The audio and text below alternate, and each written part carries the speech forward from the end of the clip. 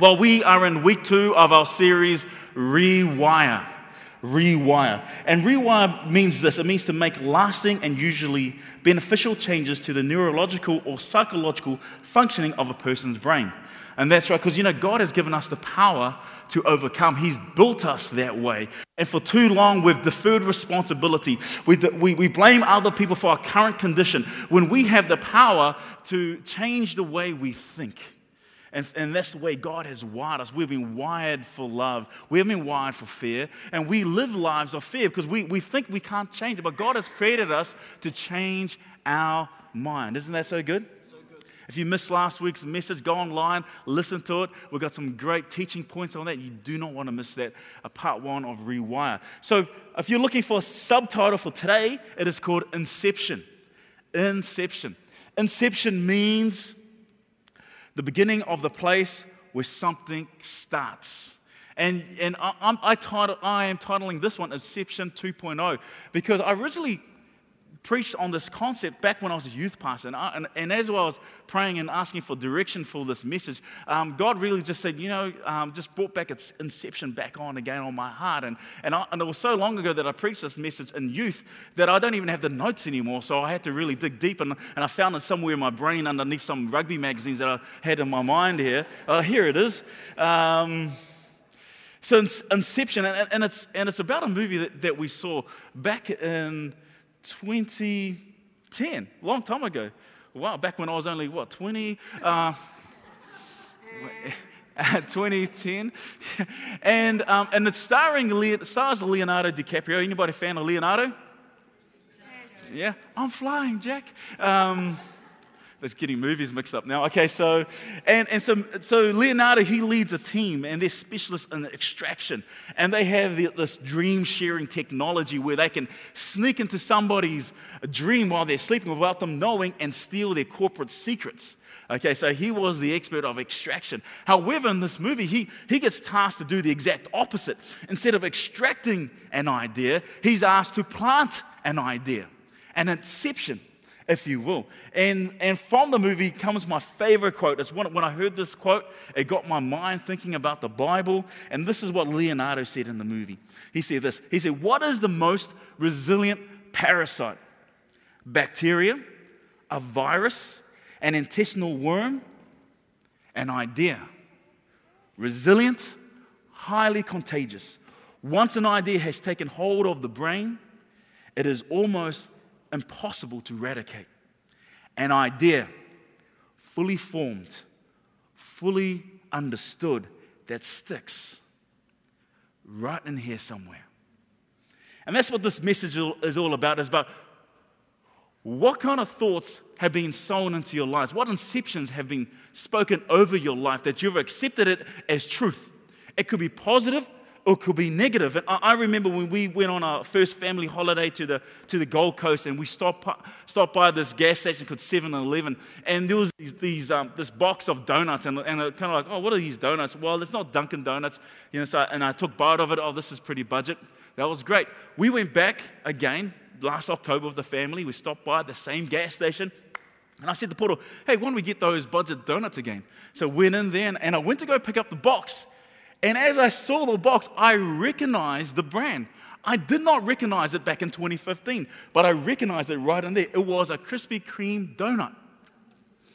Back in 2015, I had no idea. The inception hadn't happened.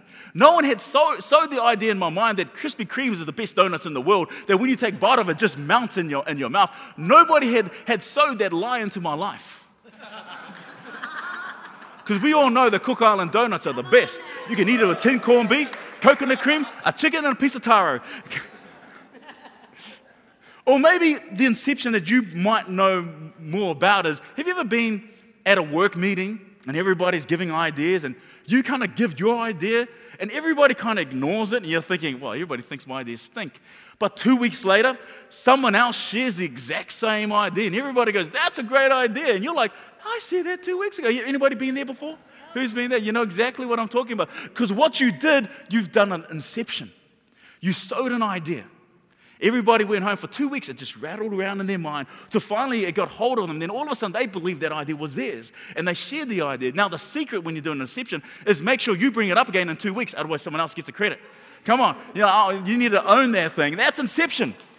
That's inception. And right now, husbands, if you need something, start sowing the ideas now. Anyway, let's move along. Christmas is coming. But we've got to be careful of what we sow into one another. I mean, husbands, who wants an old bag for a wife? Anybody? Nobody wants an old bag for a wife. Be careful what you sow into a marriage, because you're going to get exactly what you get. An old bag. Or do you want Mrs. Wonder Woman? That's what I got. I got Mrs. Wonder Woman right here. Because she's married to Mr. Wonder Man. Because what do you want? I mean, same with wives. What do you want? Do you want a lazy person who doesn't do anything around the house? Or do you want Mr. Wonder Man? What do you want? Be careful what we sow. What kind of inception are we putting into our marriages? Or be careful what we sow into our children. Are we empowering them or depowering them? I remember when my son came home from school when he was an intermediate, and I read his report. His maths wasn't good. Has anybody ever read a report like that? Maybe it was your own, right? And you read it. So I asked my son the question. I said, son, what's going on with maths? And he said this to me. He said, Dad, I'm not good at maths. And I said to him, who told you that? I didn't tell you that. Who told you that you weren't good at maths? Come on, you're amazing. You can do it. 6 years later, he's still not good at maths. Just kidding. No, you know what? He graduated on Monday. He didn't just graduate, he graduated with honors. That was my son who came up on the stage. He's one that looked like Wally with the red stripes. And we found him. Graduated with honors. Come on, what lies are we speaking into our lives? What lies do we allow people to speak into us? There's some untruths that we need to pull down and rewire in our thinking. Isn't that so true? And when I think about Scripture, when I think about the very first ungodly inception in the Bible, it takes me all the way back to the first family that was wrecked by this inception. So if you can turn with me to Genesis chapter 3, we're going to be looking at verse 1. Now the serpent, the Bible is talking of the devil here. Now the serpent was more crafty than any of the other wild animals the Lord God had made. He said to the woman, did God really say you must not eat from any tree in the garden? Has anybody ever heard a snake talk before? Have you ever gone to the zoo and you say, whoa, what an ugly snake. The snake never replied. You better speak for yourself. What sound does a snake make? It makes a hiss. Did you know in Hebrew, the word hiss translated in Hebrew also means to whisper? It means to whisper. Who's whispering in your ear? See, the snake hissed in Eve's ear.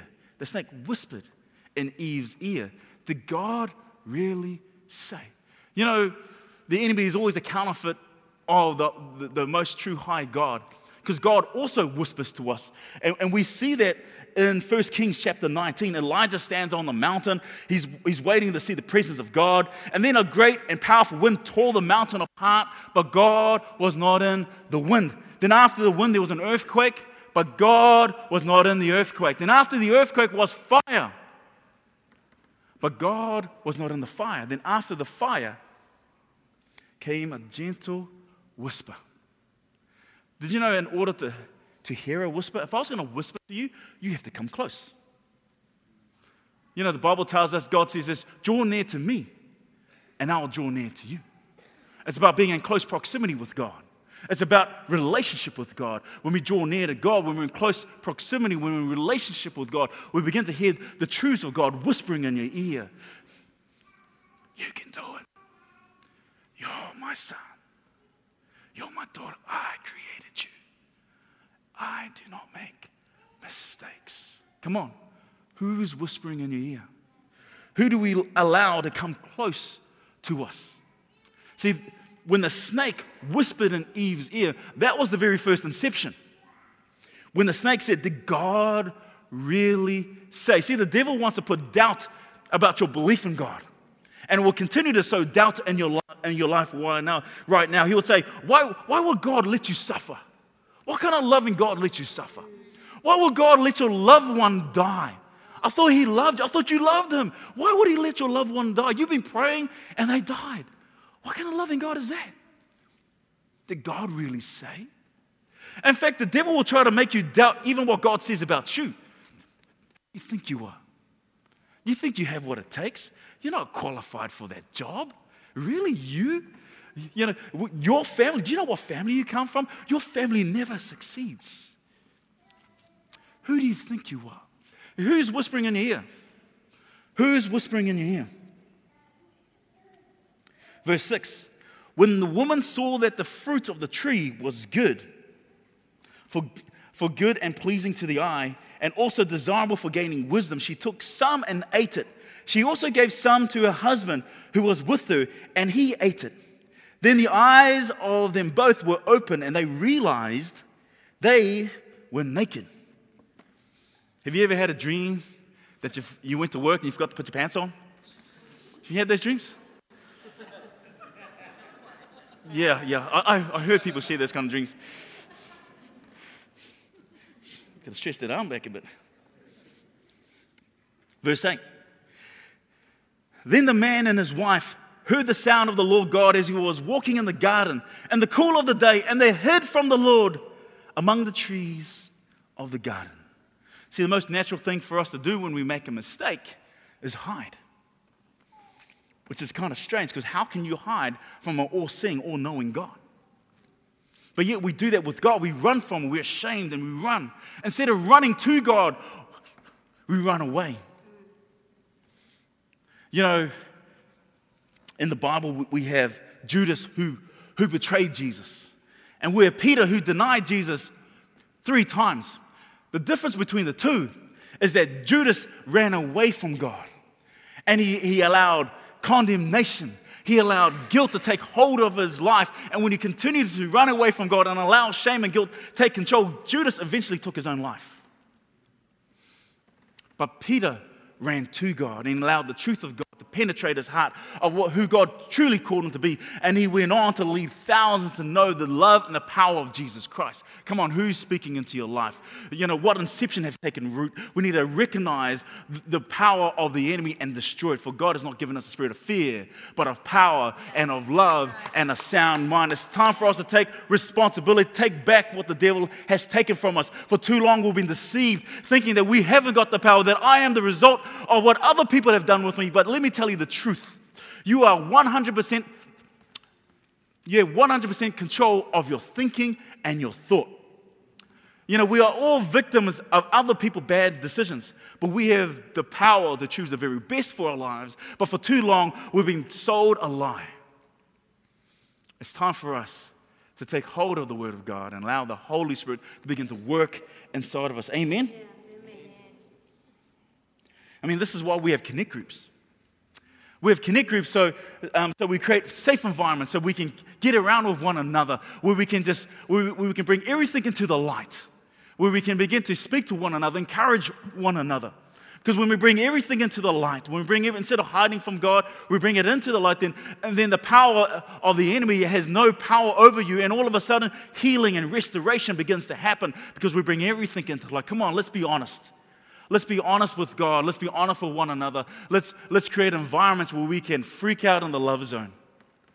You know, can we just, next time you go to your connect groups, just say, can we just freak out in the love zone right now?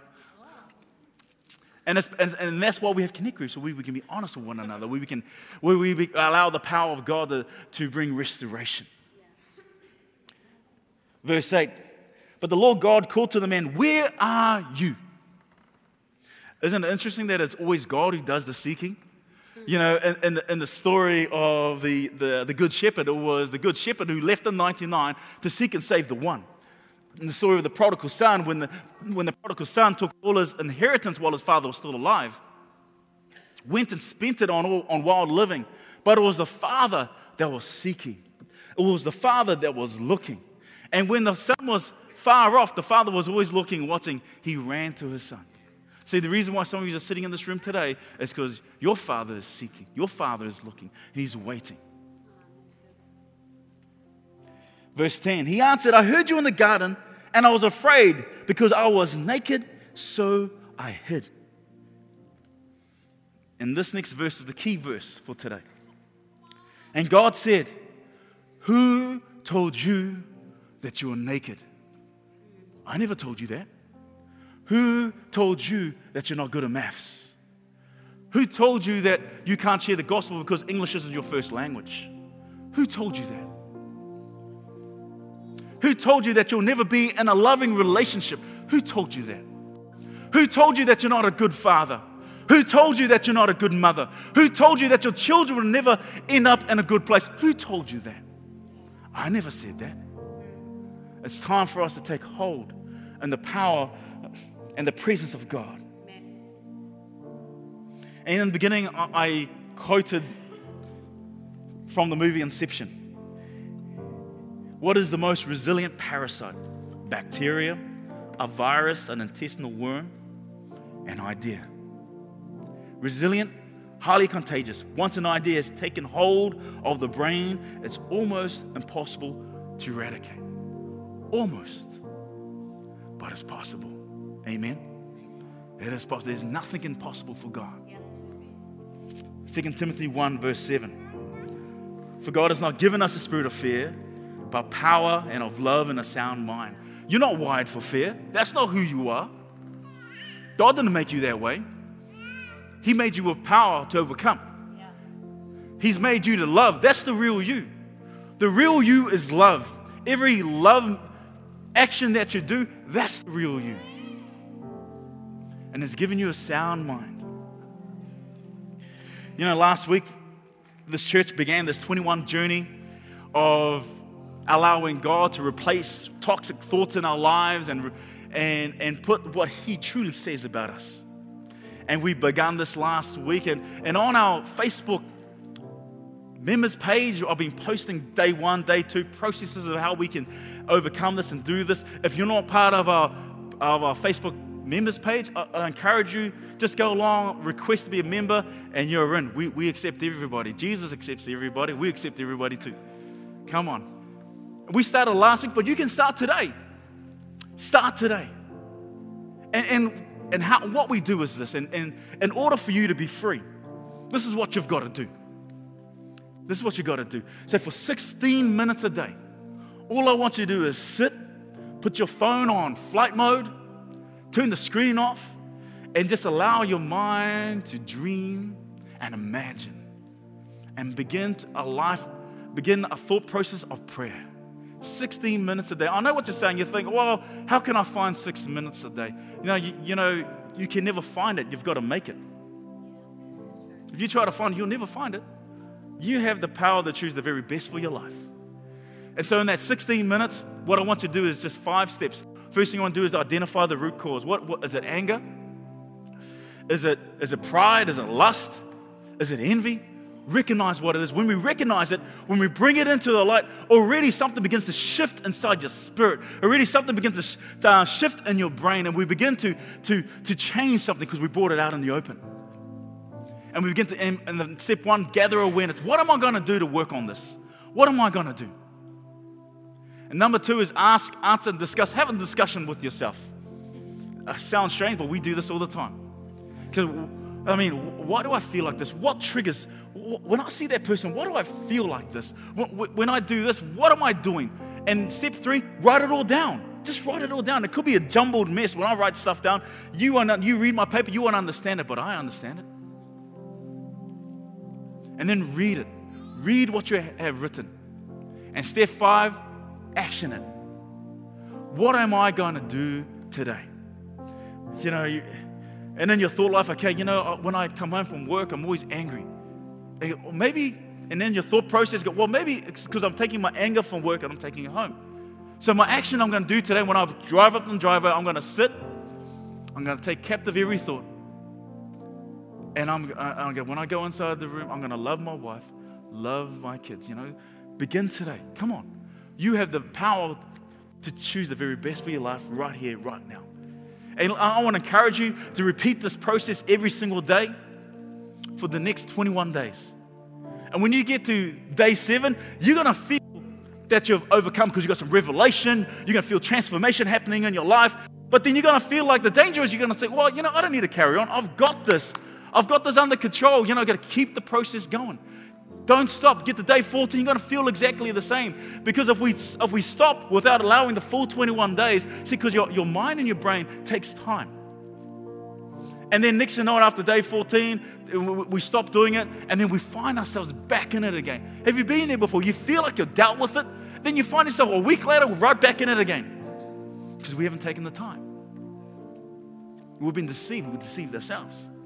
And you come up for prayer to Pastor, could you pray for me? And I go, well, I prayed with you already about this. In fact, we've got a plan. He goes, yeah, but I stopped. Well, I'm not going to pray for you.